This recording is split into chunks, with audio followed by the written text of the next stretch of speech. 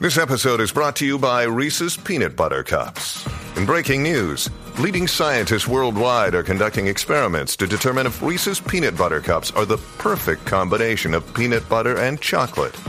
However, it appears the study was inconclusive, as the scientists couldn't help but eat all the Reese's. Because when you want something sweet, you can't do better than Reese's. Find Reese's now at a store near you.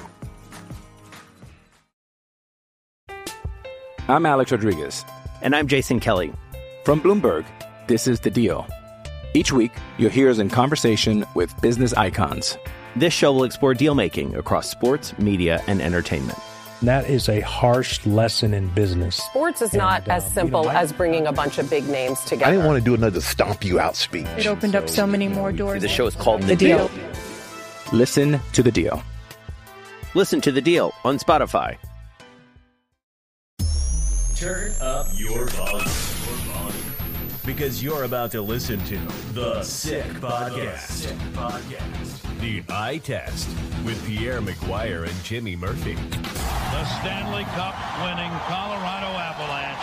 And after 22 years, Raymond Mark! The sickest NHL podcast. It's gonna be sick. And welcome to another edition of the Eye Test here on the Sick Podcast Network. I'm Jimmy Murphy. He's Pierre McGuire. We've got another great episode lined up for you. Joining us shortly will be longtime NHL enforcer and former All-Star as well, John Scott, joining us here on the Eye Test. We'll talk about, amongst other things, the Rempe dilemma with the New York Rangers. He actually checked in with him today. Apparently, John gave Rempe a call to give him some advice, see where he's at, and help him navigate through what has been a very whirlwind start to his NHL career, especially when fisticuffs are concerned. Pierre, I'm looking forward to that. But, you know what else I'm looking forward to, though, Pierre, is trying one of those Factor meals, because you told me your wife had a great meal last night, eh? She did. Melanie had an amazing meal down in Boston last night. I'm up here in the northern part of Quebec, getting ready to do some work with the ECAC women's tournament, Jimmy. So I got a delightful call from Melanie saying the Factor meal is phenomenal. It's great. And she's looking forward to having another one tonight.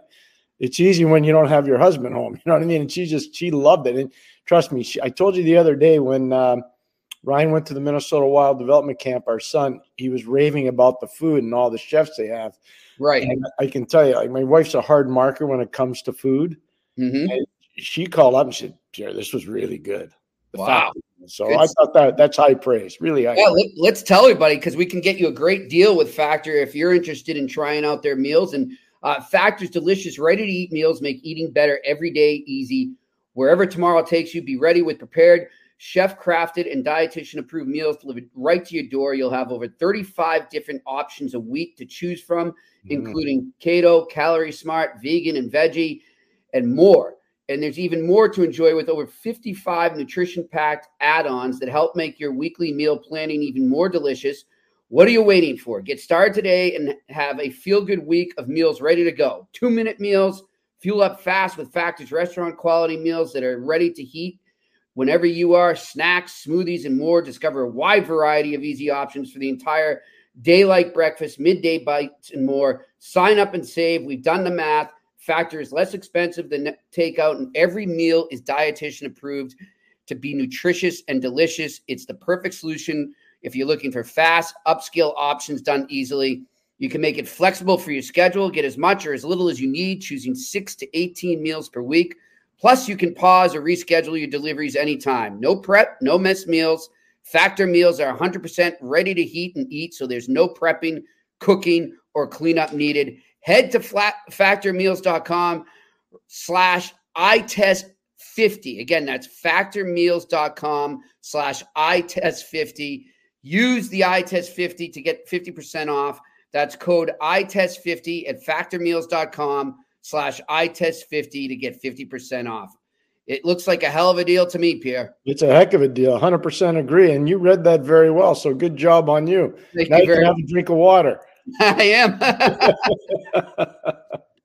My energy. Well, Pierre, listen, we've got a lot of things going on in the NHL right now. And obviously we'll talk about the state of fighting and what's going on with Rempe and the Rangers with John when he joins us right now. But before he gets hops on with us, let's talk about a big topic coming out of Winnipeg yesterday. Gary Bettman met with the media there after some comments by one of the owners, Mark Chipman, who, said pretty bluntly that we need better attendance to survive, that we're struggling right now. But Bettman came in, did his best to erase all doubt. He said that the whole relocation talk is malarkey.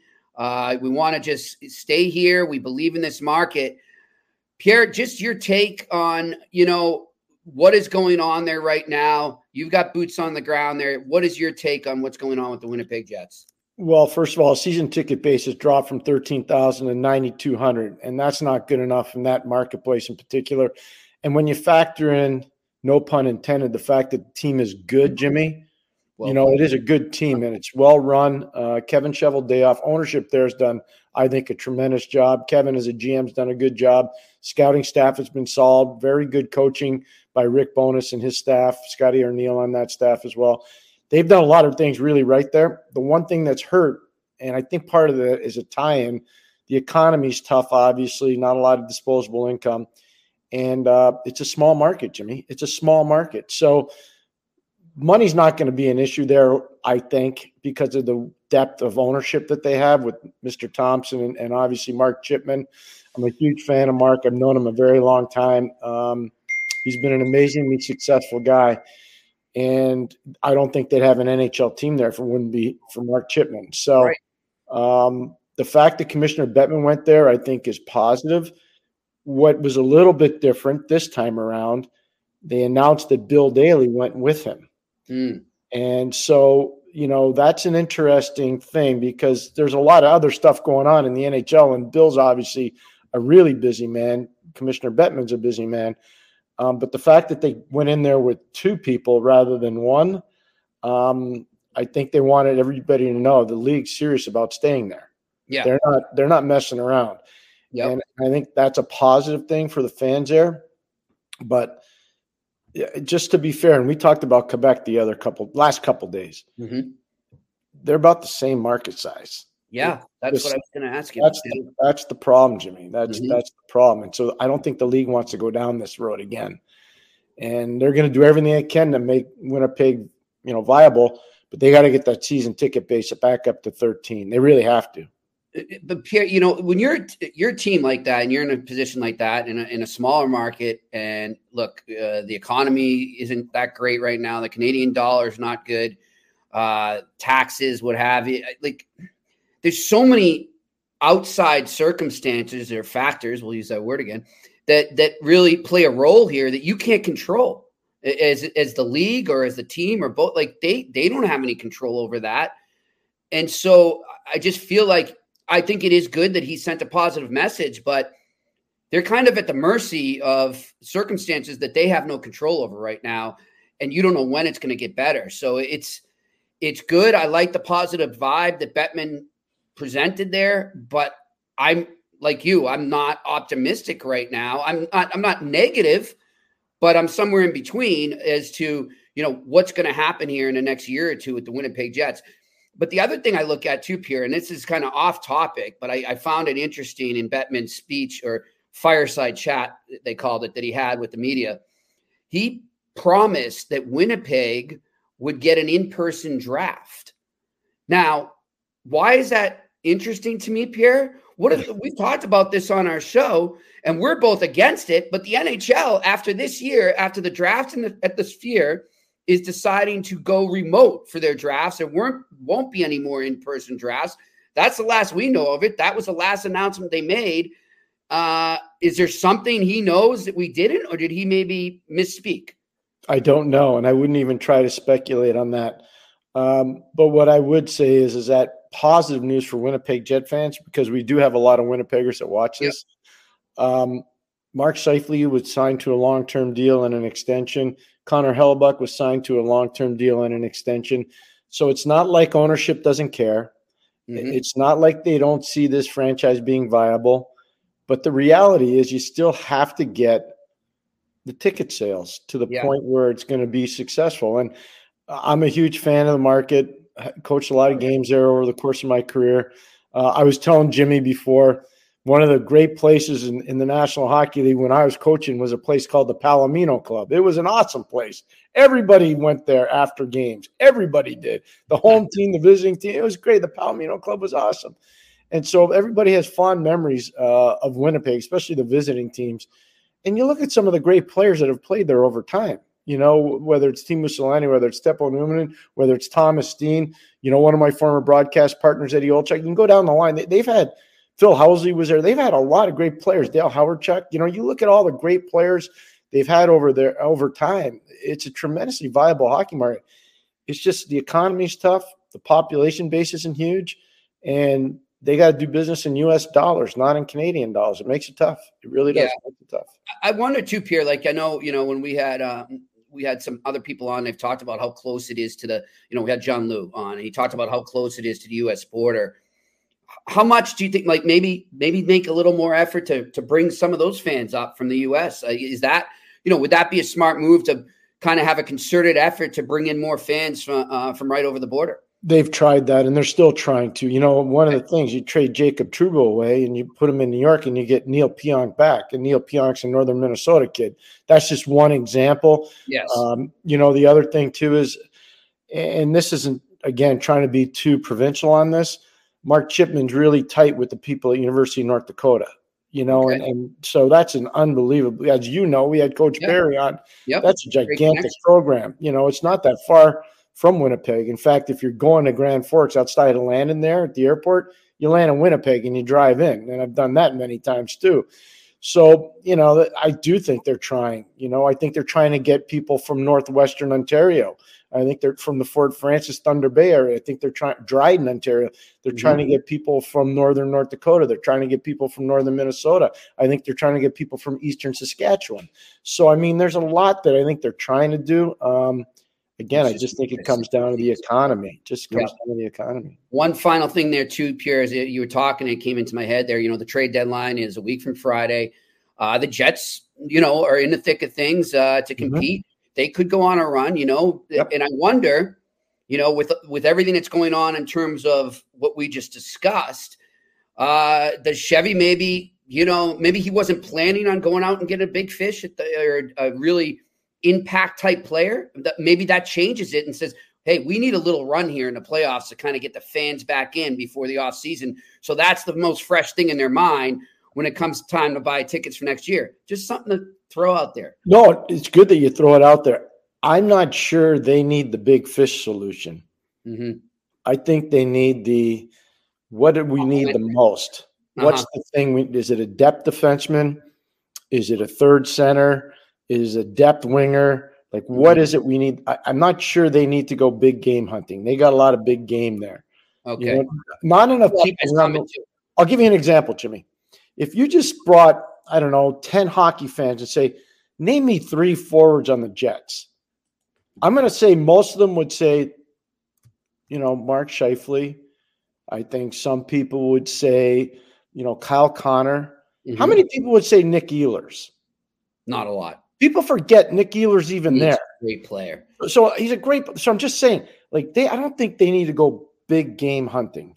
I just don't think they do. Josh Morrissey, Jimmy, I'm just telling you right now, everybody's, we know how good he is.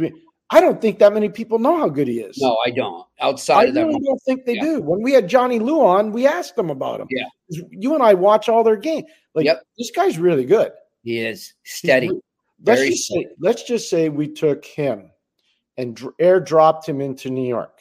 And had him play with. We'll talk to John Scott about this, and just drop him in and say, you know what, Josh, you're going to play with Adam Fox, or you're going to play with Jacob Trouba. Mm-hmm.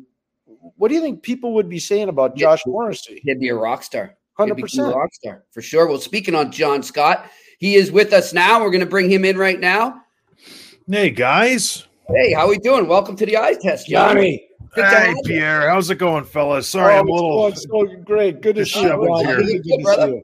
My wife's under the weather, so I was holding down the fort with the kids today. I snuck out to do your guys' call. So how many do you have? 6 or 7? 7 with 1 on the way. 8. Oh, wow. Congratulations. Mm-hmm. Nice. Yeah. Boys, girls. How many boys, girls? All girls so far. All girls. God bless. Wow. Yeah. Doing my part, repopulating the world. They got the softest daddy known to man. They do. He's such a nice man. No, I'm not saying it because Johnny's here. We talked about this, Jimmy. Yes. Maybe one of the nicest men that ever played in the league. Thank you, Pierre. I appreciate it. We're going to keep that quiet, though. I got a reputation. I know. So what's up, guys? I hear you talking about Winnipeg. Yeah. Tough situation there. But like we said, such a great market. We want to see them succeed. John, you've played there in the past. Just your take on what's going on there. Well, Pierre nailed it. I think it's the economics of this situation because they have put a good product on the ice for the last 10 years since they've been in Winnipeg, and they just can't seem to maintain the fan base. And it's just people maybe don't have the money to scrape together a couple tickets at the Jets games right now. So yeah, it is what it is, man. You got a small market. You got to have money to go to the game. So you can't, give people money to go to the games. It's unfortunate. Yeah. Pierre? Well, I want to, before we get into Matt Rempe and all the stuff that John's familiar with, I think we should pay homage to where John went to school, Michigan Tech. He was a great Husky. Yeah. And Johnny, I got to tell you, used to go there a lot. And one of the great restaurants in Houghton is Swomey. Okay, yeah. Oh, yeah. I used to go there. And the last time I was there, I saw Bob Goodenow in there. And I thought it was going to be fisticuffs right away at the door. And we ended up having the nicest breakfast ever in Swomey. Tell us about your time at Tech and in Houghton and how important Northern Michigan's been to you, the whole part of the state. Well, met my wife there. I still live in Northern Michigan in Traverse City where she was born and raised. So I go up to Houghton all the time. I have a great relationship with Michigan Tech. I have still all these things are Michigan Tech up there because I go to the GLI every year and watch Michigan Tech take on State and Ferris and whoever they invite. So I love that part of the country. That was a huge part in getting me to the NHL because, Pierre, you probably saw me in college. I was just a mess. I was a lot of work in progress, and they worked on me every single day. And I still go back there all the time. And it's just one of the untouched places in the state still where you can go and just relax and go to the woods and just have a good time. So it's a beautiful spot. I agree. I mean, I love going up there. It's probably more hospitable in the spring and the fall and the summer than it is in the winter, but it's okay. Average snowfall I think they get is 35 feet every winter. So you got to embrace it. It's not for anybody. Like you go to school and the snowbanks are higher than me. So it's incredible. Not even kidding. Like it's nuts. John, I want to know just explain to how you mentioned that played a role in getting you to the pros. How valuable was playing college hockey for you? And what do you think of the direction that the game is going in now? It was super valuable. I actually tried out for the St. Michael's Majors. I was drafted there in the 13th round, and I made the team out of camp. And I didn't know this, but my dad went to the coach's office, and the coach said, listen, John made the team. He'll probably be our 7th, 8th defenseman. He might work himself into the lineup. And my dad said, no, I'm going to pull him. And I had no idea this happened until like 5 years ago. If I would have went to the OHL, I would have just kicked around and just kind of been a goon maybe and not developed my game. But in college, it's so great. You get to practice for 5 days and you play 2 games and you practice for 5 more. Mm-hmm. So for guys like me who didn't have that initial, skill level to go right to the NHL or to the AHL, it was massive. And I think you're seeing more guys go that route because it's more enjoyable. It's less pressure. You can work on your game. And then at the end of the day, I got my mechanical engineering degree. I'm sitting in my mechanical engineering office that I do my 9 to 5 Monday, Wednesday, Friday. This is my job that I do. And hockey's kind of a separate thing. So it was great for me to do that. And it just gave me the time to work on myself and become a better person, not just on the ice, but off the ice. And I met my wife and here we go. Now I got 8 kids, you guys. It's crazy. Jimmy, get that on tape and make sure you send it out. John, that was so well said. That was awesome. Yeah. That was just on campus. So true and so honorable that you would actually bring that up the way you did. And to me, the biggest thing is what you accomplished. Hey, it's Kaylee Cuoco for Priceline. Ready to go to your happy place for a happy price? Well, why didn't you say so? Just download the Priceline app right now and save up to 60% on hotels. So whether it's Cousin Kevin's Kazoo Concert in Kansas City, go Kevin, or Becky's Bachelorette Bash in Bermuda, you never have to miss a trip ever again. So download the Priceline app today. Your savings are waiting. Go to your happy place for a happy price. Go to your happy price, Priceline. I'm Alex Rodriguez. And I'm Jason Kelly. From Bloomberg, this is The Deal. Each week, you'll hear us in conversation with business icons. This show will explore deal making across sports, media, and entertainment. That is a harsh lesson in business. Sports is not as simple as bringing a bunch of big names together. I didn't want to do another stomp you out speech. It opened up so many more doors. The show is called The Deal. Listen to The Deal. Listen to The Deal on Spotify.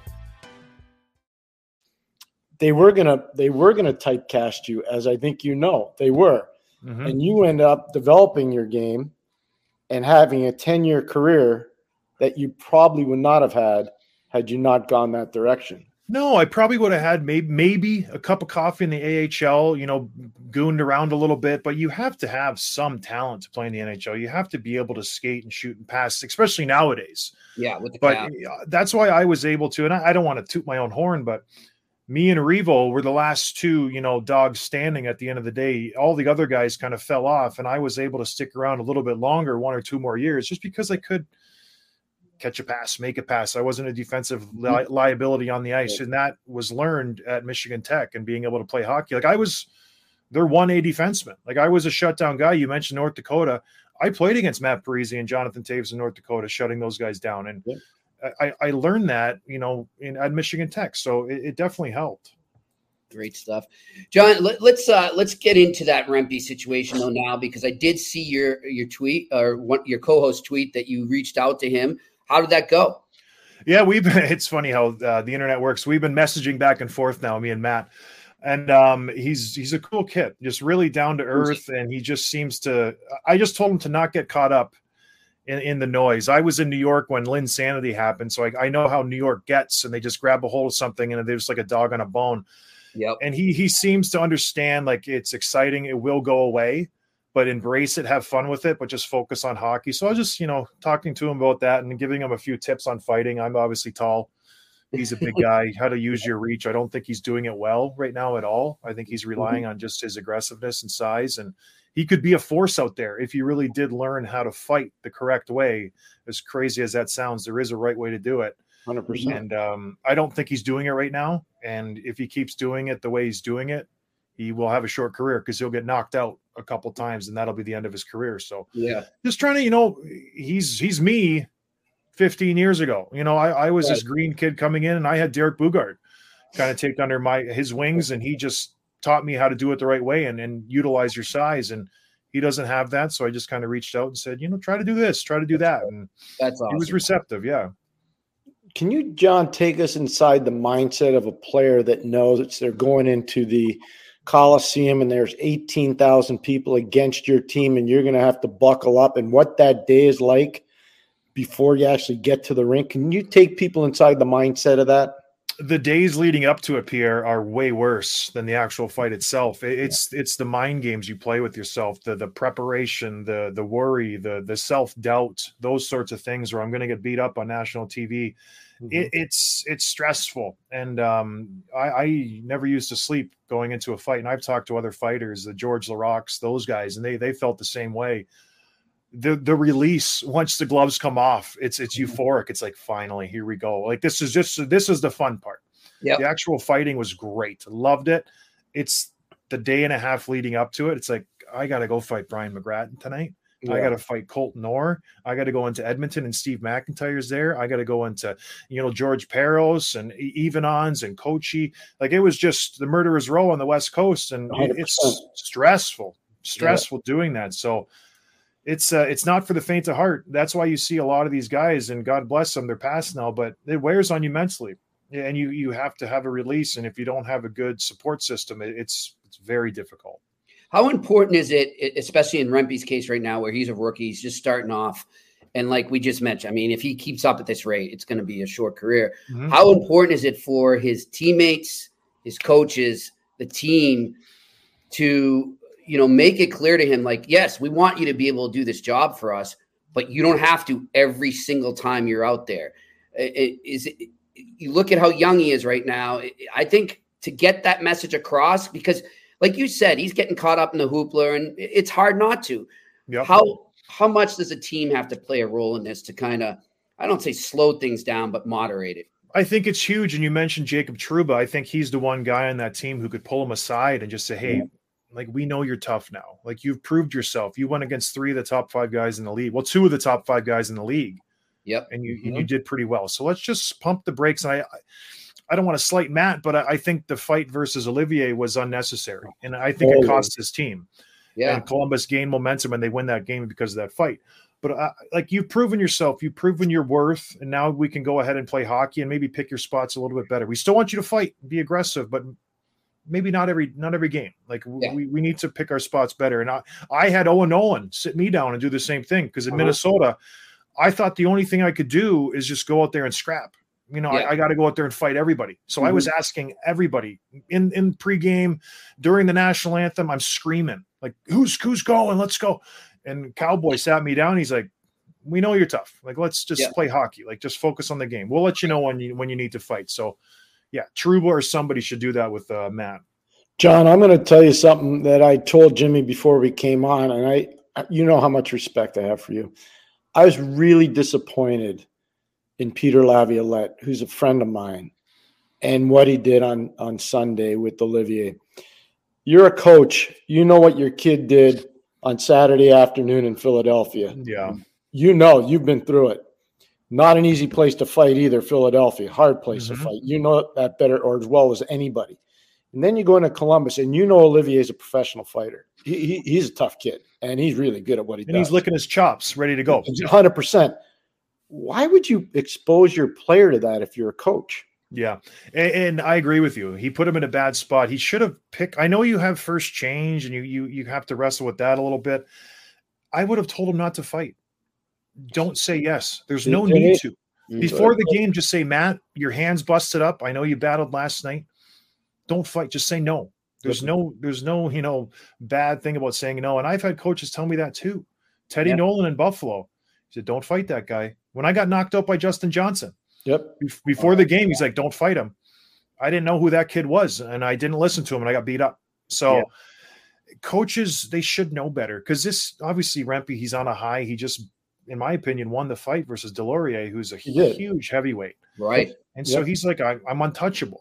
And so, I agree with you. There should have been a conversation that should have been had before the game. Like, if we need you to fight, I'll let you know. You can, ease into the game, get a period under your belt, because Olivier, he said it after the game. I knew what I was going to do. I did my homework, and I'm not going to, give up my secrets now. So he knew exactly how he was going to, confront that fight. And the guy's a killer too. So you're right. It shouldn't have actually happened. He should have pulled him aside before the game. 100%. And how much do you have to address the pride factor too, in terms of you not wanting to back down and not looking like, oh, he wussed out or so what, like, how much do you have to address that with the player as well? It's huge, because he's still trying to make his mark. It was his 5th game, so he doesn't want to come off as a guy who's not, stepping up to the plate. But that's where that assurance factor has to come in from either Trouba or the coach, and saying, we know you're tough. Like, you're not going to lose minutes by not saying yes. That's what Rempe's thinking. He's saying, if I don't fight this guy, I'm going back to Hartford. Yeah. So you need the coach to say, you're here. You're not going anywhere. You're good. So it's that conversation never happened, obviously. Yeah. You've had so many great moments in your career. I can tell you one of my favorites was watching you in Nashville at the All-Star game. Just with your wife, with the children, the way you carried yourself, the respect the fans showed you. But the thing that meant the most to me, John, that weekend was the respect the players showed you. Mm-hmm. What did that mean to you? Again, nerve-wracking. I didn't know what to expect coming into that locker room, and you nailed it. I had no clue how the players were going to respond. I knew a couple guys in the room. I knew Pavs and Burnsy just because I played with them, but who knows how Sedin and all those guys and Taylor Hall and Quickie are going to, respond, and they were great. I walk in that room, and everybody it was just normal. It was a locker room, and I will never forget Taylor Hall. After the game, we won everything. We're just kind of in the change room. He goes, that was the most fun I've ever had. And it was great. You nailed it. And I'm glad you were here. And that one moment was just, it trumped everything else. The $1 million, the car, the accolades, everything else. Just that one superstar saying, I'm glad you're here. This was a lot of fun. It was Jimmy, so cool. before you, sorry, John, keep going. I apologize. Sorry. No, I just said for him, he was a young kid. For him to say that was just, it was really neat. So one of our good friends, John, is Doc Emmerich, and he's a gigantic fan of yours. And when we had him on this show, one of the first things he says is one of my most memorable moments is when you interviewed John Scott in Nashville at the All-Star game, and how much it meant to him just listening to you. That's and how much respect he garnered for you coming out of that. I still remember, you do over 2,000 games. You've been in the league for 34 years if you're me. And then you do that and you say, I'll never forget that. There's lots that you do forget. That's one I will never forget. And Doc Emmerich will never forget it either. I appreciate that. Yeah, you guys are legends, obviously, in the game. And I was on cloud nine. I still, I'll go back. I'll be honest and look at the video sometimes. When you're in it, you don't really take it in and you don't remember it. So I'm like, let's go look up and it's just overwhelming even to watch it to this day. When I need my ego boost, I'm like, let's go check out 2016. Yeah, when the daughters start getting after you, I know. Like, come on, Daddy, what do you got going on? They expect me to bring a car home now every trip I go on. Like, where's the trophy in the car? Let's just relax. Yeah. Oh, that's so good. That's good stuff. That's funny. Look, you got the jersey back there too, I think. Is that? Yeah, I know. All my stuff is in storage. So that's actually the jersey I wore on the ice. But Nice. I've been in, small house purgatory for a while. I've been trying to build a house, but it's not getting cheaper. And so it's so hard. Yeah. We'll get the other jerseys one day. I hear it. Good. I hear it. So what? How's this podcast going? It looks like you're really having a ball there, huh? It's fun. I've been doing it for it's funny how the reason I did it, I wanted to go and work for a broadcast studio. So I was in talks with Sportsnet and TSN and these other places, and even a couple of teams. The Golden Knights, they were a startup team. I was going to maybe do their color or pre and post, and my wife's like, "You're staying home. I'm not letting you leave." And so we just started the podcast, and it's been great. It's been a lot of fun. I get to keep talking to players and talk to, great guys like you. And it got me the job with the Blackhawks. I now work with the Hawks. I'm doing pre and post, which has been fantastic. We just did the Chelios jersey rafter thing. And it was, I tell you what, you want to, you mentioned the Palomino, you want to go to a party. There was like Pearl Jam playing, Pierre, after the game. Sidney Crawford was there. All these celebrities, nuts. He knows everybody, eh? Oh, it's crazy how many celebrities were there. Like his Rolodex. What happens when you hang out in Malibu, California? You get to meet all those folks. There's nobody in Traverse City. Outside of Chicago, I'll tell you that right now. Houghton and Traverse City doesn't carry the same weight. No, I was just going to say, so you're talking about your job with the Hawks. I wanted to go down that road with you too. I think you've done outstanding work there, and I'm so pleased for you and your family. How good is Connor Bedard? He's the real deal. Yeah, for what he's doing and the amount of attention, and you watch him, Pierre. The thing that is remarkable is everywhere he goes, he's number one threat, and so every team, that's all. If he gets the top deep pairing, he gets the checking forwards, and all they try to do is stop him, and he still produces. And I'm excited for when he gets. No offense to Nick Foligno and Philip Kurashev and those guys, when he gets some talent to play with him, who can keep up with him. That's when you're going to see a real scary guy. I agree with that. Jimmy, I wanted to ask John one other question about Chicago. Do you think it's ever, because trade deadline's coming up, I'm not saying he's getting traded. Do you ever think Seth Jones says in the back of his mind, maybe I need to go somewhere else before this ends? Oh, without a doubt, yeah. Because if you look at his contract, it's kind of ending when they start to compete. Exactly. So and he's been having a great season, a very quiet season. I've been watching him. He's jumping up in the rush. He's being active, and his offensive game is starting to come around where it wasn't there at the beginning of the year. So he's $9.5 million, though.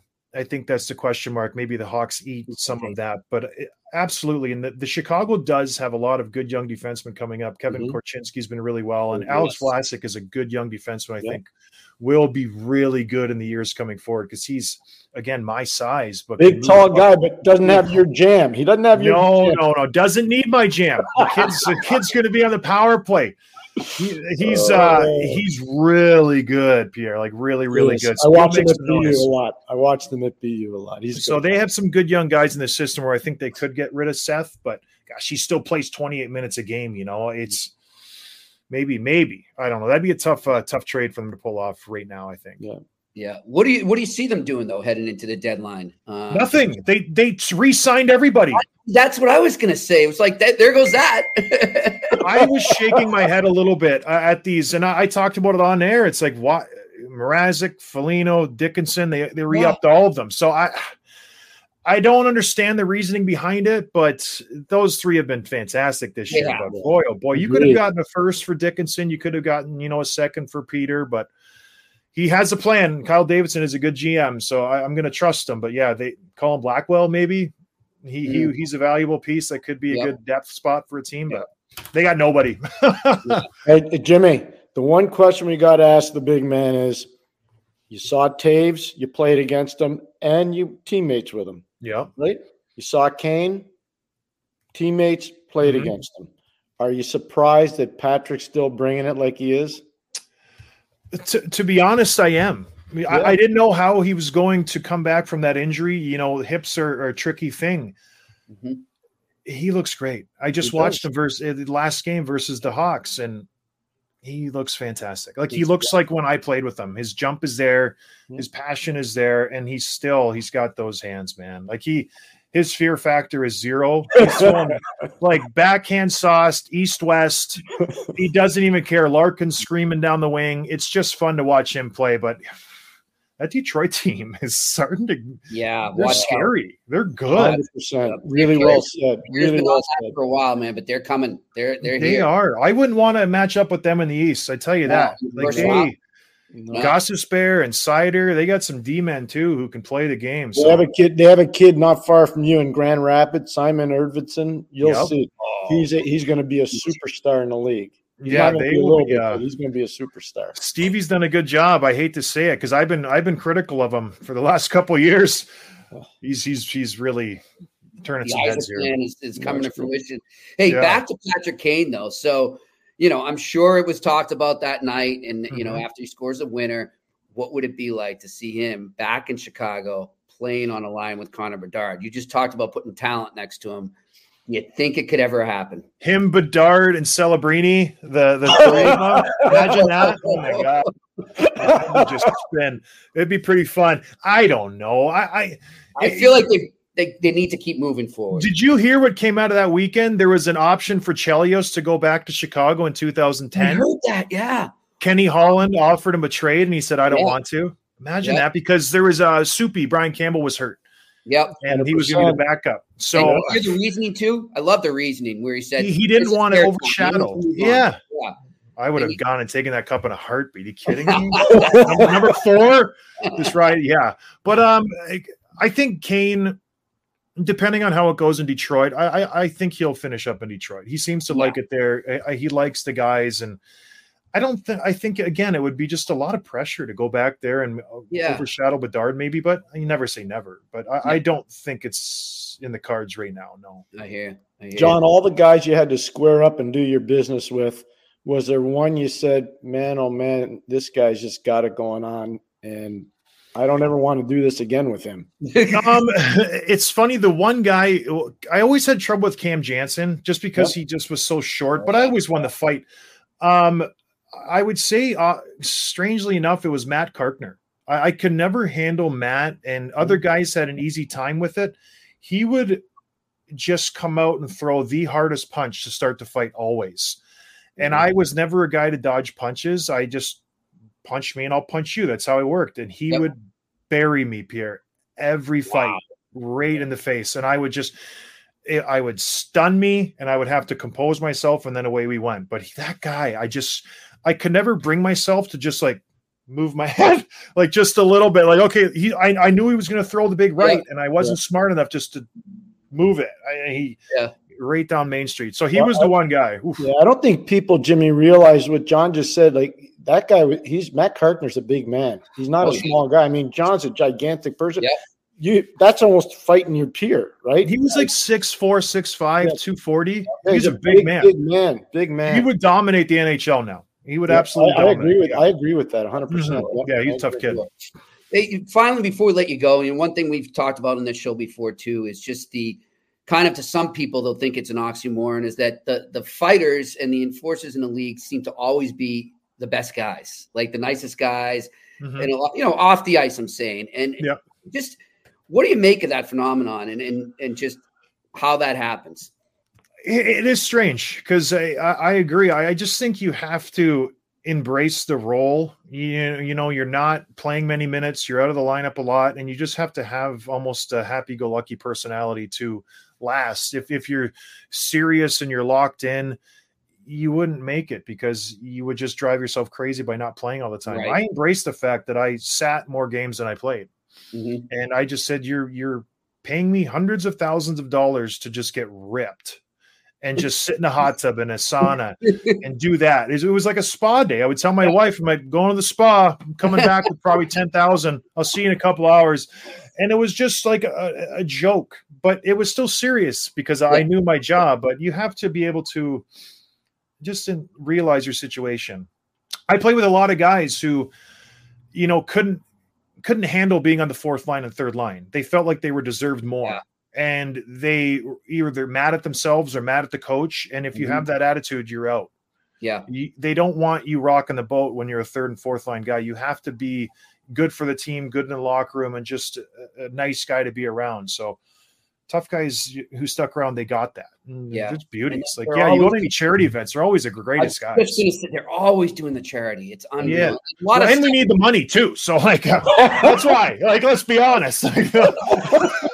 We didn't make the $5 schmall a year. And it's a lot of it's stuff we never hear about too, you know, and that really shows you the character they had. They're not doing it to seek attention. So I always respected that. Hey, John, thanks a lot for taking the time, man. We appreciate it. I know you're going to get back to the girls there. Changing diapers. Yeah. Back at it. You got a full team plus an extra goalie. There you go. It's awful. It's great. I love it. Keep up the great work, Johnny. Thank you so much. Yeah, this was thank you so outstanding. much. Thank you, guys. I appreciate it. Have a good one. We'll see you. Take All care. right. That's Bye-bye. former NHL John Scott. You can check him out on Dropping the Gloves podcast, as well as, like he said, he does pre and post game for the Chicago Blackhawks broadcast. Man, he's one of the most well-spoken, smartest players I've ever met covering the game, Pierre. He really is. Oh, he's a mathematics guy, number one. Number two, he earned his degree at Michigan Tech. His wife's highly cerebral as well. But I just remember when he broke in, and he was kind of a phenom at the time because you're looking at him going, can he really play? Mm-hmm. He actually could play, and he could shut people down. He was a way underrated defender. And coaches weren't afraid to play him at key times in games because they knew he was trustworthy. Lindy Ruff did that a lot. They trusted him, you know, and I think, you know, the biggest thing is he was feared. There's no question because he understood his role.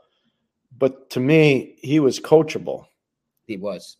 Just like he said, he accepted his role, embraced it instead of saying, oh, I should be getting more minutes or I should be that. Like he wasn't entitled at all. He fought for his teammates. It's kind of like Phil Bourque. He didn't fight for himself. He fought for his teammates. Yeah. And that's why he was so well liked everywhere he went. That's why it lasted so long. Yeah. I'm just telling you, when I was there, when he walked into that all-star dressing room, not a lot of media had a chance to be in that room. I was there. Right. It was unbelievable. Like, that's awesome. I'm telling you, it was awesome. And you could see when I asked him that, I knew the answer, but I wanted to hear him say it. Because it's pretty cool to have seen that and witnessed that. Yeah. It was really you know what I forgot to ask him, Pierre, and I don't think we've addressed this at all, so we can right now, and then we'll hop over to questions or comments. Last week, the college hockey had a fight in Arizona State. It was up in Alaska, Yeah. Arizona and Alaska, And the immediate reaction, from the masses on social media was, why don't this proves they need to have college hockey needs to embrace fighting. They need to allow fighting. It's not happening. No. Let's just make that clear. And I'll let you elaborate on it, but I just don't see that happening, and I'm fine with it not happening. Another day is here, and you're ready for it. What to wear? Check. Breakfast, lunch, and dinner? Check. Planning for what's next and how to save for it? That's where Bank of America can help. For your financial to-dos, Bank of America has experts ready to help get you closer to your goals. Get started at one of our local financial centers or 24/7 in our mobile banking app. Find a location near you at bankofamerica.com/talktous. What would you like the power to do? Mobile banking requires downloading the app and is only available for select devices. Message and data rates may apply. Bank of America NA, member FDIC. When you need mealtime inspiration, it's worth shopping Kroger, where you'll find over 30,000 mouth-watering choices that excite your inner foodie. And no matter what tasty choice you make, you'll enjoy our everyday low prices, plus extra ways to save, like digital coupons worth over $600 each week. You can also save up to $1 off per gallon at the pump with fuel points. More savings and more inspiring flavors make shopping Kroger worth it every time. Kroger, fresh for everyone. Fuel restrictions apply. No, there's no fighting. First of all, they wear full cages in college hockey. Bingo. So there's really no need for fighting, number one. Number two, that's just not what college hockey is about. It's totally different. Pro is different than college. It just is. Pro is different than anything. Yeah. And there's no need for that. And I loved what he said, just to take it back in the interview, what John talked about with Rempe, was huge. I thought it was great. And I, just from having coached, I was really disappointed with how things played out on Sunday. I really was after watching what happened on Saturday. Yep. And I'm not taking a run at Peter. I respect the heck out of Peter Laviolette. But I also think everybody makes mistakes. There's all miscalculation. Yeah. And I wonder if his assistants had said anything to him, or I wonder if the internal leadership said something like, you know what, we got to pay attention to this. I mean, I'm not going to share too much, but, the one really smart, Scotty did so many smart things, but one of the things he did, he'd always solicit opinion from his staff. Some of it he liked, and somebody said, ridiculous, get that idea out of here, but he always solicited opinion. Yeah.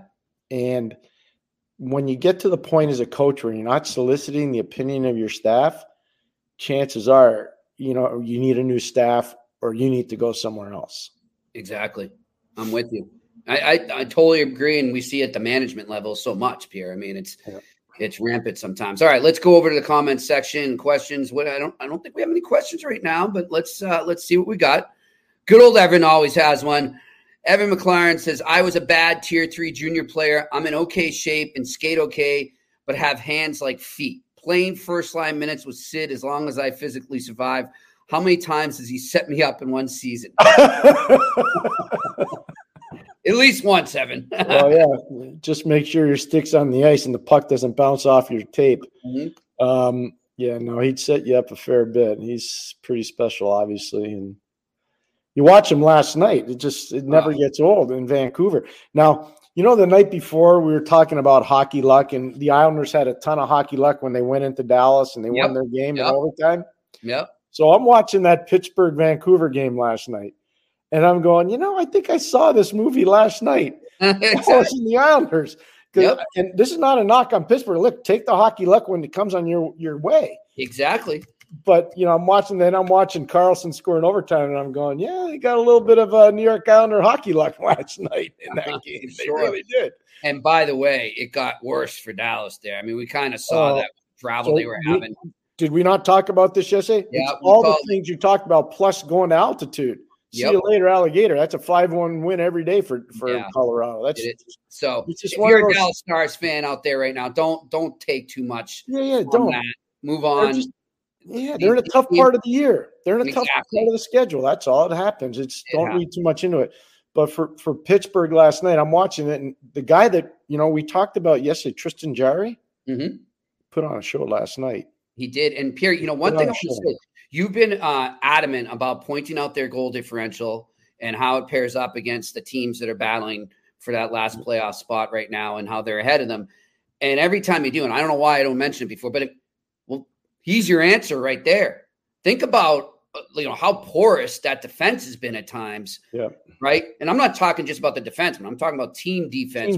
Yep. I mean, they don't have that goal differential without him. I'm sorry. No, really smart point, Jimmy, by you. And I would say, obviously they go into Seattle next, and they got to go into Calgary, and they finish in Edmonton. That's a hard trip. It's a very hard trip. But I think it was you. Yes, 2-2 is no good. Can't be 2-2. No. You got to be 3-1, and you can't be 1-3. And you better not be 2-2. So they started the trip off really well. But do what they haven't done all year, though. What you said before with John Scott was really good about Detroit. They're not going away. No, they're here. They're here, and they're not melting. They're not going to melt. Whereas you look at other teams that are in this position right now. Is Philadelphia is going to be able to maintain it? We don't know yet. Is Pittsburgh going to be able to catch up? What's going on with Washington? The melt factor is huge here. Who's going to be the last man standing? I still believe 5 teams from the Atlantic are going to make it and only 3 from the Metro. I told you that the first show we had, and I'm sticking with it. So told me that in August, Pierre. I'm just letting our listeners know before we're doing this podcast. Pierre, you bring up Philly there too. The one thing I'll say about Philly, I it's not that I don't think they can keep it going. I get a feeling, they're and good on them, good on Briere and good on the team, the management and everything to stick with it. I think they are going to stick with their plan, even though they might be tempted to get that extra money at the gate for the playoffs. I don't think they're going to go out of their way to get it and secure it. I think they're just going to ride it in. And I won't be surprised, even with the, Drysdale being out in the blue line, I'm not going to be surprised if they move Walker or Sealer or both. It's just, they have to keep pushing and stockpiling picks and prospects. That was their goal, and they're sticking with it. That's the feel I get.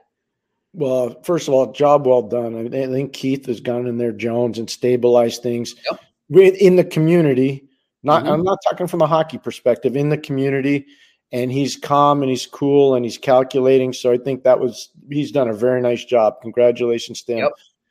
Danny, the jury's still out, but he's obviously done a nice job so far. And John Tortorella, you can't say enough good things about what John has done there. So when you look at the key decision makers in the organization, they've had A+ years. They really have, Jimmy. And I'm with you. I don't think they need to go crazy at the trade deadline. If they planned to move guys, move them. Just make sure you get the right, asset value for them. That's all. But no, they're really trending up, and I think they've surprised a lot of people. And I think if you're a team that didn't think they were going to be good and all of a sudden they are, you're saying, holy moly, my plan's out the window. I got to adjust to this, especially if you're in the Metropolitan Division. Oh, yeah. I don't think anybody thought it was going to happen this fast for Philadelphia. I just don't think they did. They put a monkey wrench into a lot of people's plans for sure. They did. I'll tell you. All right, what do we got more for questions here? 87 Eagles. Good afternoon, gentlemen. Thank you guys for the excellent content you provide. Pierre, my question is, do you think Hudson is in the same category as Makar and Fox? Thank you for everything you guys do. No. So I don't think, just size-wise, he's not with Makar, and acceleration-wise, he's not with Makar. Similarity to Fox, 100% similarity to Fox. The difference is one's a righty, one's a lefty. But Hudson can really walk the line in the offensive zone. He's got better lateral movement than Adam Fox, but he doesn't have better peripheral vision than Adam Fox. Adam Fox's peripheral vision is unbelievable, and neither one of them had the get up and go of what Cale Makar has. He's at Makar's on another level than everyone else. And it's not a knock on either guy. But I think Lane Hudson will play in the NHL, and I think he'll be part of a power play that runs between 24 and 26%, which is really good. Which is really good. Yeah, and you watch him a lot, and look, nobody's expecting him to be a defensive stalwart out there, right? Like nobody wants that. But what does he have to do to improve that 200-foot game to really survive in the NHL? Because you can have all the talent in the world, but you're going to have to buy into a system whether you like it or not. So there's a few things if I were working with him. One, his shift lengths would be shorter, so he'd have more strength and cardiovascular awareness. Okay, so that'd be number one. Number two, defend more with your feet and less with your upper body. His feet are an asset because they're so good, but he's trying to defend with his upper body. He's not strong enough to do that. So defend more with your feet. And then the third thing is you got to get in the weight room, man. You got to get stronger. He's I watched him in the Beanpot final, and obviously Northeastern's a mature team, and they had a game plan. There's no question. And they've played them tough all year, by the way. They've caused problems for BU all year because of the maturity we're talking about. Jerry Keefe's got a mature team there at Northeastern. He was trying to defend with his upper body and not with his feet, and he's getting pushed around a lot. That can't happen. So there's just three things, shift lengths, defending with your feet, and the biggest thing is just get stronger. But he, on the power play, all that stuff doesn't matter. Yeah. The power play, he's really good. He's really good. He's a beauty. All right, what's our next question here? David Robinson. Yes. Pierre, any memories of Kenny? Oh, I have some memories. Kenny Linsman and his offense, plus how tough he was? Well, for an undersized player at a really tough time in the NHL when it was hard, Kenny Linsman was tough. Now, I know his nickname was the Rat, but he got in there. He stuck his nose in there. Could have been in Philadelphia, could have been in Boston, could have been in Edmonton. It didn't matter. That dude stuck his face in there, and he was a tough guy. Could he give you a jab? Could he give you a bit of a cheap shot? The answer is 100% he could. Yeah, he could. But it answered the bell. But And look, was he as good as Bob Clark? No, he wasn't as good as Bob Clark. Were there similarities? Yes, there were similarities. And there's a reason why winning teams wanted Kenny Linsman around. There's a reason why. Because he could help you take it to the next level.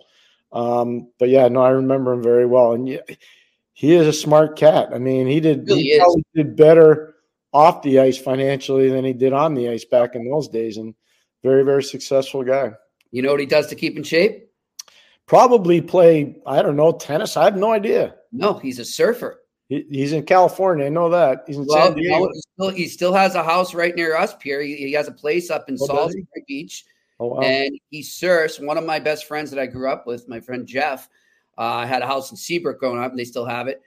And it's just a bunch of like 40 to 50 to 60-year-olds that get together once a week when he's around here, and they surf.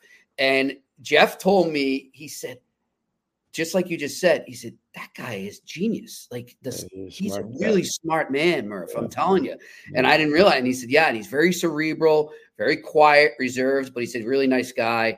And his son actually is on a pro tour. So that. Oh, wow. That's cool. So I got a quick, you talk about surfing. One summer, there were a bunch of guys that were out in California, and I really didn't pay attention at the end of the year, and I didn't even talk to them. The training camp started the next year, and I was in their dressing room. Gordon Miller and I were in their dressing room in Anaheim, and talked to Paul Correa. Mm-hmm. And we were saying, how was your summer? He goes, I'm in the best shape of my life. And we're like, really? You're always in good shape. No, I'm in better shape. I'm like, really? What'd you do? We think he's went to run in the Ural Mountains or something. We're waiting for him to tell us some crazy story. He goes, I surfed all summer. And he said, part of the group, but Rob Blake was in the group, Timo Solander was in the group, I was in the group. All these guys did was surf, and they were like an unbelievable shape. Yeah. You know who else surfs? Greg Cronin, and you've seen the shape. Crow's in phenomenal shape. Yeah, that's why he took that up a while back, and he uses it to get in shape. But it's also to him, it's just good mental therapy as well. A lot of hockey players surf, and I remember Crow telling me. I mean, you think about the muscles they're using, right? You're paddling out, how you have to get up on the board. A lot of them the same muscles you're going to use in hockey. So it's. But I remember Paul Correa telling Gordon and I that, and I was really impressed. I was like, wow. And then you see the seasons, like Blakey had a great year. Timo always had great years. And Paul didn't have too many bad years either. No. He was pretty good. He did it. All right, let's go to the next question. Mike, when all is said and done, will Austin Matthews have the most goals in NHL history?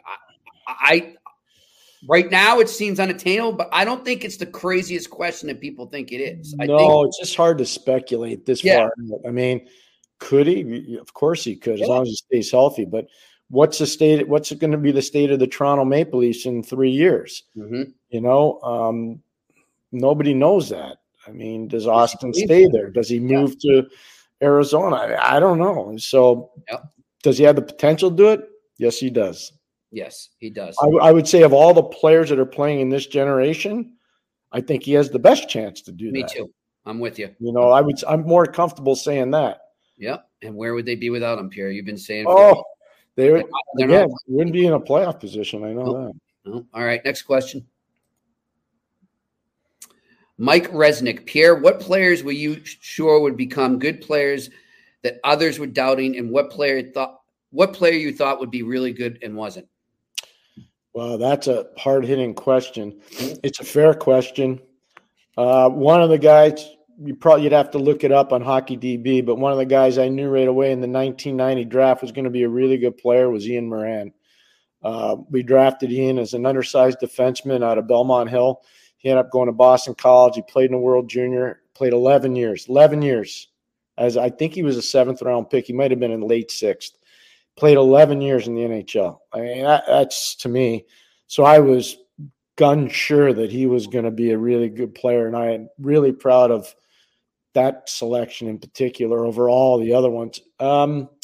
There's obviously some that there. I don't want to embarrass anybody. There's one I was going to player. say. Yeah, I don't want to embarrass anybody that didn't make the grade, but I'd say there was one that I remember we took. I'm going to say 4th-round pick. I won't tell you the team. It's too easy to track down. And I thought the guy was going to be money. I thought he was going to be big money, and he cratered. That was probably the biggest of all the ones that I've been through. That was probably the biggest disappointment. Yeah. And, I loved what John said earlier too, and just talking about how good you still have to be, how you have to craft your game to, regardless of what your role is, you're a 4th liner, 1st liner, to stay in this league. The NHL is the best league in the world. And a lot of people, I think, don't realize that a lot of guys that played in John's role in the NHL as an enforcer, some of these guys were putting up like 100 points in juniors, Pierre, and they had to, but they get to the league and it's just not going to happen there. So they have to adapt. So just keep that in mind. Like, I know this world is so quick to criticize, so quick to say, oh, this guy stinks. Really? He doesn't really stink. He ripped it up, and he's playing in the NHL. There's something good about him. You don't just sit in the NHL if you stink. You just don't. Way to go, Jimmy. I'm so proud of you for saying that. I completely agree. That's why I'm not comfortable saying the guys that have been bitter disappointments. I'll share something with our viewers, and Jimmy knows. I've been asked to write a book by a lot of different people. And I told them I'm not prepared at this juncture in my career to do it. And I told Jimmy this one thing, and Jimmy can vouch for me. I said, if I write a book and your name's not in it, there's a reason why your name's not in it. Mm-hmm. And I don't have to tell you why you're not in it. You'll know. Yep. You'll know why your name's not in it.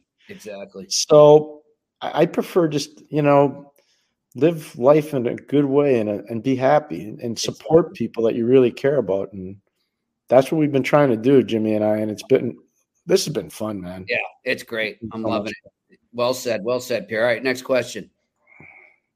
Hey, Pierre, what is Jacob Fowler's potential in your mind? Hearing a lot of different comparisons being thrown out there. Yeah. Before you answer, Pierre, who was it? I think it was one of the Spittin' Chicklets guys. Might have been Ryan Whitney, who you know well.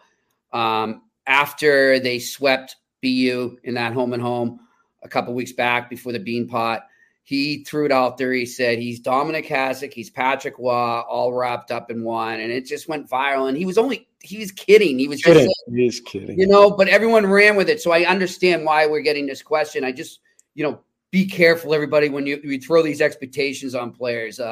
He could be. We never know, but we're not going there right now. No, but, we had a great question before, and I apologize. I forget the gentleman's name that asked the question about, guys have been successful that you thought, and guys were just Fowler was a steal when he got drafted. He's a 3rd-round pick, and I'm just telling you, he's going to play in the NHL. Yeah, I think he's going to play for a long time. Mike Ayler's the coach, the goalie coach at BC. He's a friend, and he does a great job with the goalies there. And we were joking around before they played UMass or Alma Mater one Sunday afternoon. I was there hanging out with the BC coaches, and I said, hey, how's your goalie? He goes, I'm just staying out of the way. I don't want to mess him up. The biggest thing about Fowler that people need to know, you would never know unless you're around him, the composure factor. Yes. He does not get rattled. And that's one of the things, as a young guy playing Division I college hockey, that's all his coaches keep saying.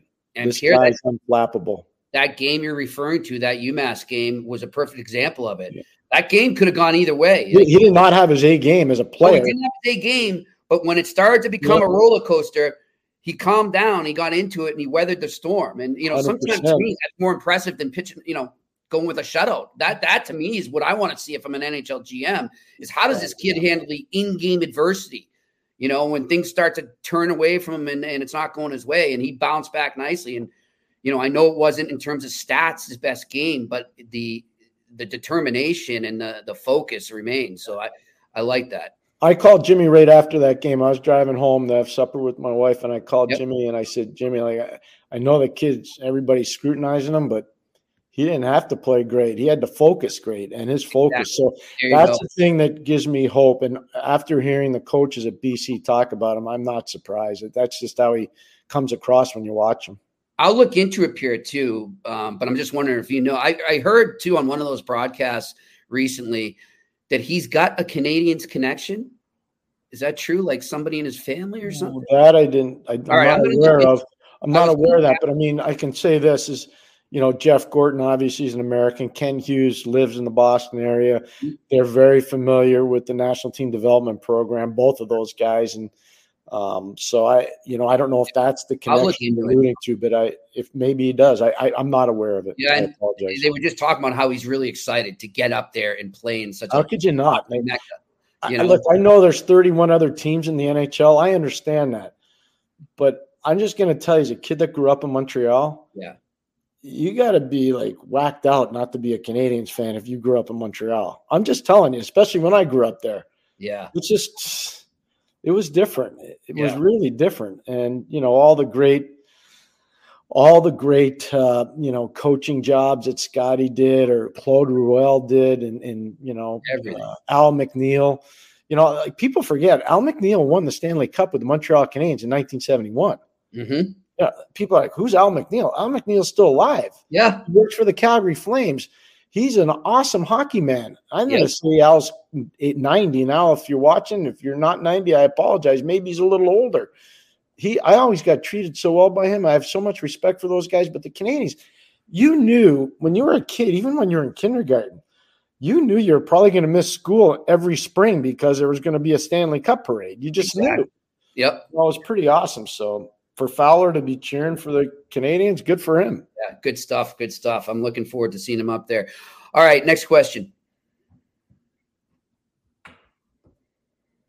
Nick G. Pierre, what's promising in San Jose? I don't see any good prospects in the system. Well, we'll go right to Jacob Fowler's team and tell you about one. We have one that we can talk about. His name's Will Smith, and he's the real deal.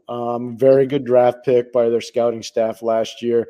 I don't know, Jimmy, physically if he's ready to make that jump, but he will be athletically. Yeah. It just comes down to, does he have the physical strength? The hardest thing, and this is really important, the hardest thing for a good player coming out of major, junior, or college, going to play pro with a bad team is physically being able to deal with it every night. Yep.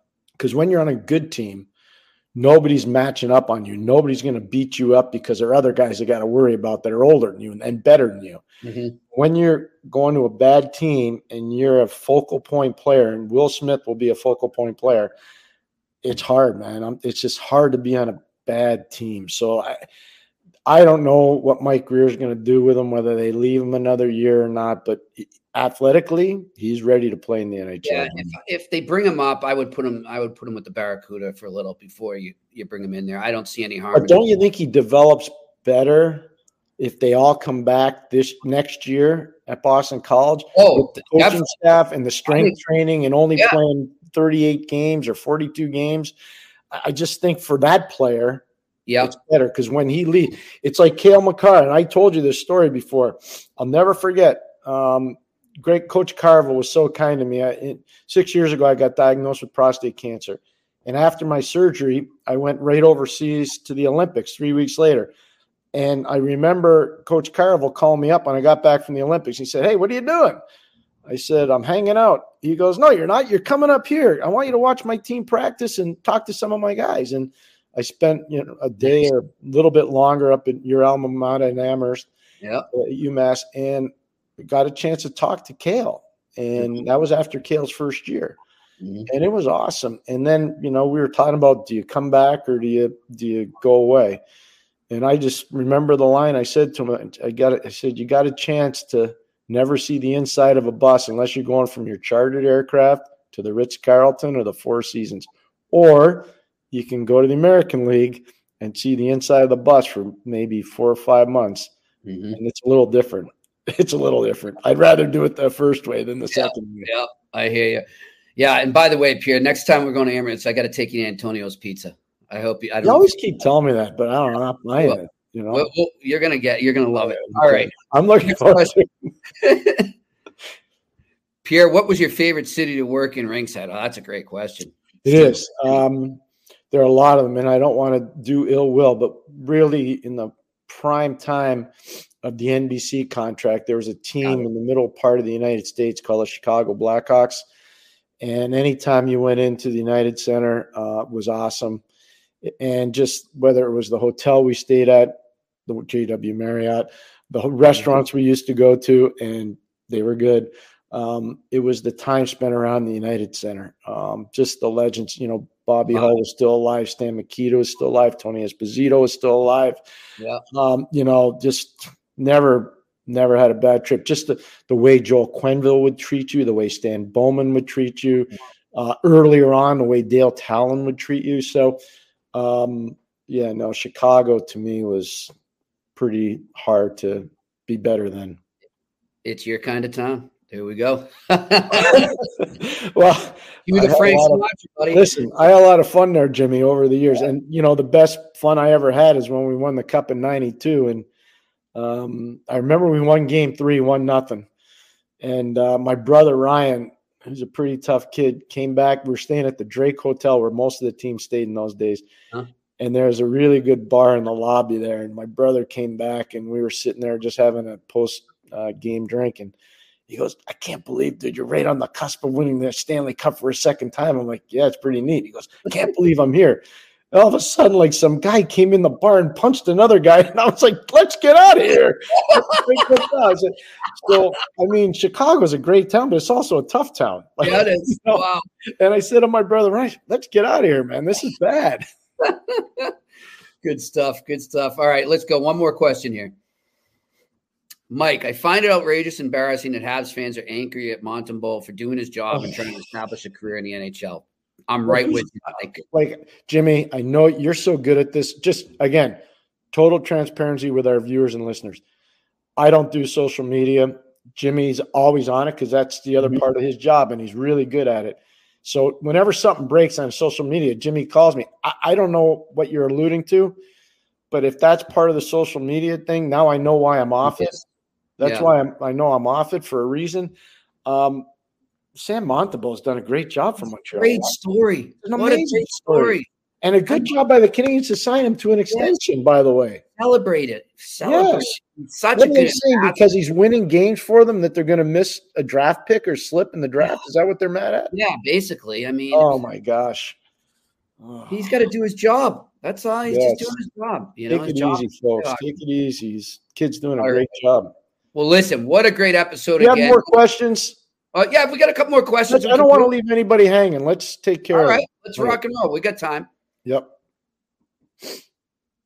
Nick G. Pierre, what do you think the Ottawa Senators need to get to the next level? It seems some nights they have it and then fall back the next day. So I'll give you an example. Artem Zub's a really important player there. He is. He's a right defenseman on that team. They need another type of guy like Artem Zub. They need more depth on the right side. Not a knock on Travis Hamonic, who's a tremendous player, has had a fantastic career, but he's getting older. So they need more depth on the right side. That's number one. Number two, they need more consistent goaltending. I don't want to go down the road of how they got certain goalies or whatever. Not my job. I wasn't there when they did what they did. But they need more stability in goal. I think eventually Mad Sogard or Levi Merilainen will be that guy for Ottawa. They're internal guys, so that's positive for Ottawa. They don't have to go out and get it. And then I would say they probably need a little bit more of a rugged dimension, and with depth players, they have more than enough offensive firepower, and they have more than enough game breaking on the back end.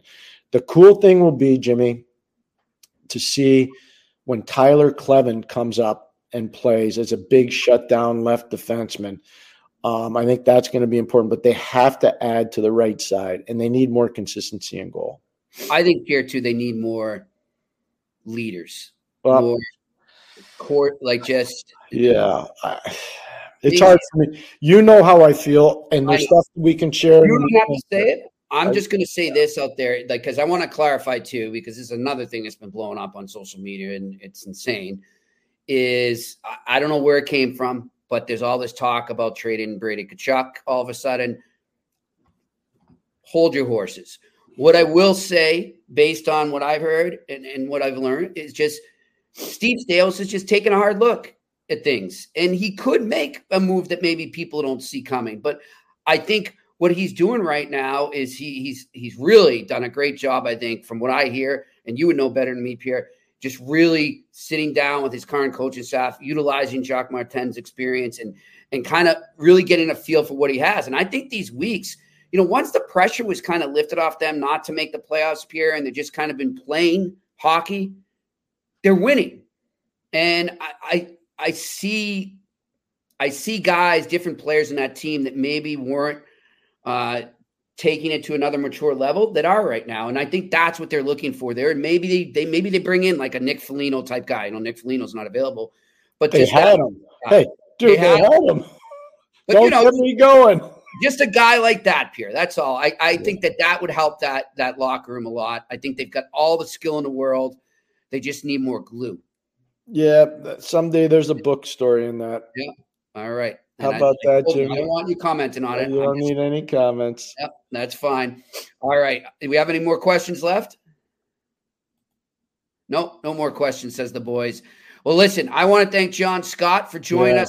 That was a hell of an interview. How well spoken is he, Pierre? Well, gentlemen, he's just so you just said something really smart, and you say a lot of smart stuff, and a lot of it's off the air. Believe it or not, for the people that know, you are. We have how many times a day do we talk? 3, 4, 5, who knows? We talk a lot. Yeah. Anyways, you just talked about leadership. Just say 10 years ago, you bring John Scott into the Ottawa dressing room now. There you go. Do you think that makes a difference? Yes. Tremendous. Huge. Huge difference. Huge difference. So is he the guy that's going to play the most minutes? No. Nope. Is he the guy that's going to play every day? No. Nope. But is he going to make a difference every day? Yeah. Yeah, he is. He is. Yep. He's going to help them be better. Those guys are priceless. They're worth their weight in gold. They really are. And he's a great person. That's what I mean. That's that will rub off. He makes everybody better. Yeah. It's not just as a player, but as a person. He makes everybody's like, look at this guy. I want to be more like this guy. Yeah. He's really special. I loved every time I had a chance to talk to him. And I couldn't believe just how great it was being at that All-Star game in Nashville and how the reception was for him from the fans and from his peers. From his peers was amazing. It was really amazing. And you must have known then too, Pierre. I mean, the guy's made for broadcasting. He's so eloquent. Well, he was really smart. I didn't know that he would divorce his daytime job to go do the media. Like he's a mechanical engineer. That's insane. That's awesome. He and his wife are really, really smart people. Wow. They have powerful degrees. Yeah, it's pretty neat. It's pretty neat. Well, thank you to him for joining us. It was a really enjoyable interview. Thanks to our production crew. Thanks to you, the listeners and the viewers, and of course, our friends here in the comments section, always asking great questions. Don't forget Factor. Oh, and thank you to Factor, who will play a factor in my appetite now. We love that. Remember, iTest50 is the code if you go to Factor to get your packages there. And Pierre, we got a great 2 more days left in a week. We got good guests coming on. Yeah, Colby Armstrong tomorrow. He's priceless, worth his weight in jokes. And you won't laugh at all with him on there. You know what's cool about Colby? He is tough. Like he's happy-go-lucky. Oh yeah, Colby, fearless guy. Really fearless guy. And look at when you break in as a junior player playing in Red Deer in those days for Brent Sutter. You had to be tough. I'm just telling you. And Brent is a very good friend, so I can say that, but you had to be tough. That's all I'm going to say. And then Friday, speaking of success stories, how about Rand Pecknold? Friday. Love it. Coach of the national championship, Quinnipiac Bobcats. Yep. Good for him. And they got another good team this year. Look forward to talking to Rand. And Pierre, before we go, we'd be remiss, and I won't say, I just was reminded looking on Twitter here, that, what happened 14 years ago today, Pierre, probably one of your greatest broadcast memories. in 14 Vancouver. years. It had to probably be Vancouver Olympics. That's right. The golden goal by Sidney Crosby. So I'll just tell you right now, being between the benches of that game, tight. Ronnie Wilson was coaching Team USA, and obviously Mike Babcock was coaching Canada. And they both had unbelievable staffs, phenomenal staffs. And obviously Sidney gets the pass from Jerome McGinley. And all I could hear, and there were, 18,000 screaming maniacs in the building. I could hear it between the benches, Sidney going, Iggy, Iggy, Iggy. He was screaming it so loud, and Jerome made this great pass, and obviously Sid scores against Ryan Miller. But right after it was over, after the Olympics were over, everybody made like a beeline to get back to their hotel because it was bedlam. Yeah. The next day at the airport, Doc and I were with Ronnie Wilson, and we asked Ronnie, we said, after you forced overtime late, were you surprised at how it went? And he goes, no. We extended, so it was amazing. And I never saw this documented anywhere. He said, we expended so much energy to get back in the game against Canada that when we tied it, that was almost like our win. Yep. Nothing else. I kind of remember feeling that way watching it, Pierre. Yeah, he said, and he told, he told Doc and I, we were at the Air Canada Lounge in Vancouver, for those that know the airport. And he just said, we had nothing left. For us to have won overtime was going to be, like pretty much of a fluke, like a long shot that Luongo couldn't handle, you know? And so I remember, and it was a good lesson because I said, you know what? I never really thought of that. Mm-hmm. And when you think about it afterwards and you watch the tape, you realize, holy shnikes, this guy, he was right. They just emptied the gas tank just to get it to overtime, and they had nothing left. We should get Iggy on podcast. We can get Iggy on. Yeah, we should get him on. Get Iggy on. We definitely could get Jerome on. We can get Jerome. We'll look into that for sure. All right. Well, listen, another great edition of the Eye Test here on the Sick Podcast Network. He's Pierre McGuire. I'm Jimmy Murphy. Enjoy the hockey tonight. We'll talk to you tomorrow. And that's a wrap. Hope you don't miss us too much until next time. Follow the Eye Test with Pierre McGuire and Jimmy Murphy on YouTube, Facebook, Google Play, and Apple Podcasts.